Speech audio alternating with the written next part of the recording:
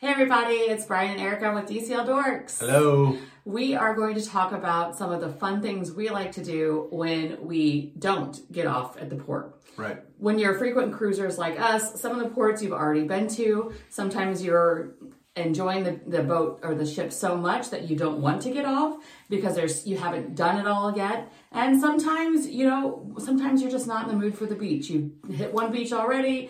Maybe there wasn't an excursion you like. So just because you get pulled into a port, you do not have to get off the ship. Well, it's a really good way to recharge too, because usually on the dates, a lot of people do get off of the ship at those port days. So it kind of gives the ship you're able to kind of move around the ship a little bit easier, and it's more of a relaxing day. I find that because there's just not as many people around. Now, there's not going to be maybe as many activities going on because some of the staff and stuff is allowed to get off and do their own shopping or their own, visiting at the port as well. But there's fewer guests on the ship, so it's kind of gives you an opportunity to kind of unwind a little bit.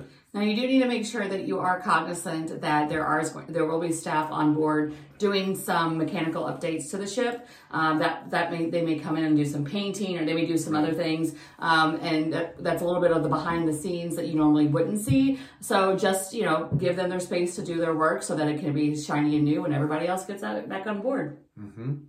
So the thing that I like to do is normally then you might sleep in a little bit, because a lot of times on those port days, the excursions, you're having to meet with your group at 7 a.m., 8 a.m., so you may not be able to have a nice leisurely breakfast. You're grabbing something quick, like a continental style or something, so you can meet your group before you can, get off on your port excursion. So on those days, I would like to go to one of the sit-down breakfast areas and just, sit, or even go to cabanas as well, but just take a more leisurely, longer breakfast to kind of take it easy.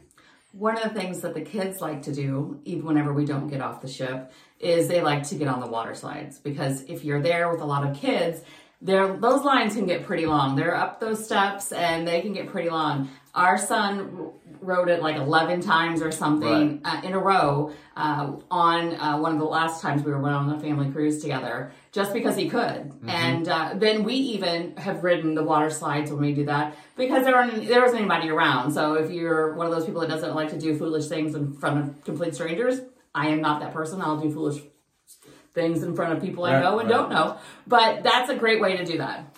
Well, and then the other option you have is because you've got the movie theaters on board, and maybe there's a new release that came out that week while you're on, and you've been wanting to see it, and you've held off on, seeing it maybe the week before or something. Those excursion days or port days, a lot of people are off the ship, so the movie theaters aren't going to be nearly as crowded. So if the movie time works out for you, you might be able to catch an afternoon flick, in the movie theater without as many people, and you won't feel crowded or anything. No, that's a really good tip. The last thing I like to do is take in everything that's on the Disney ship.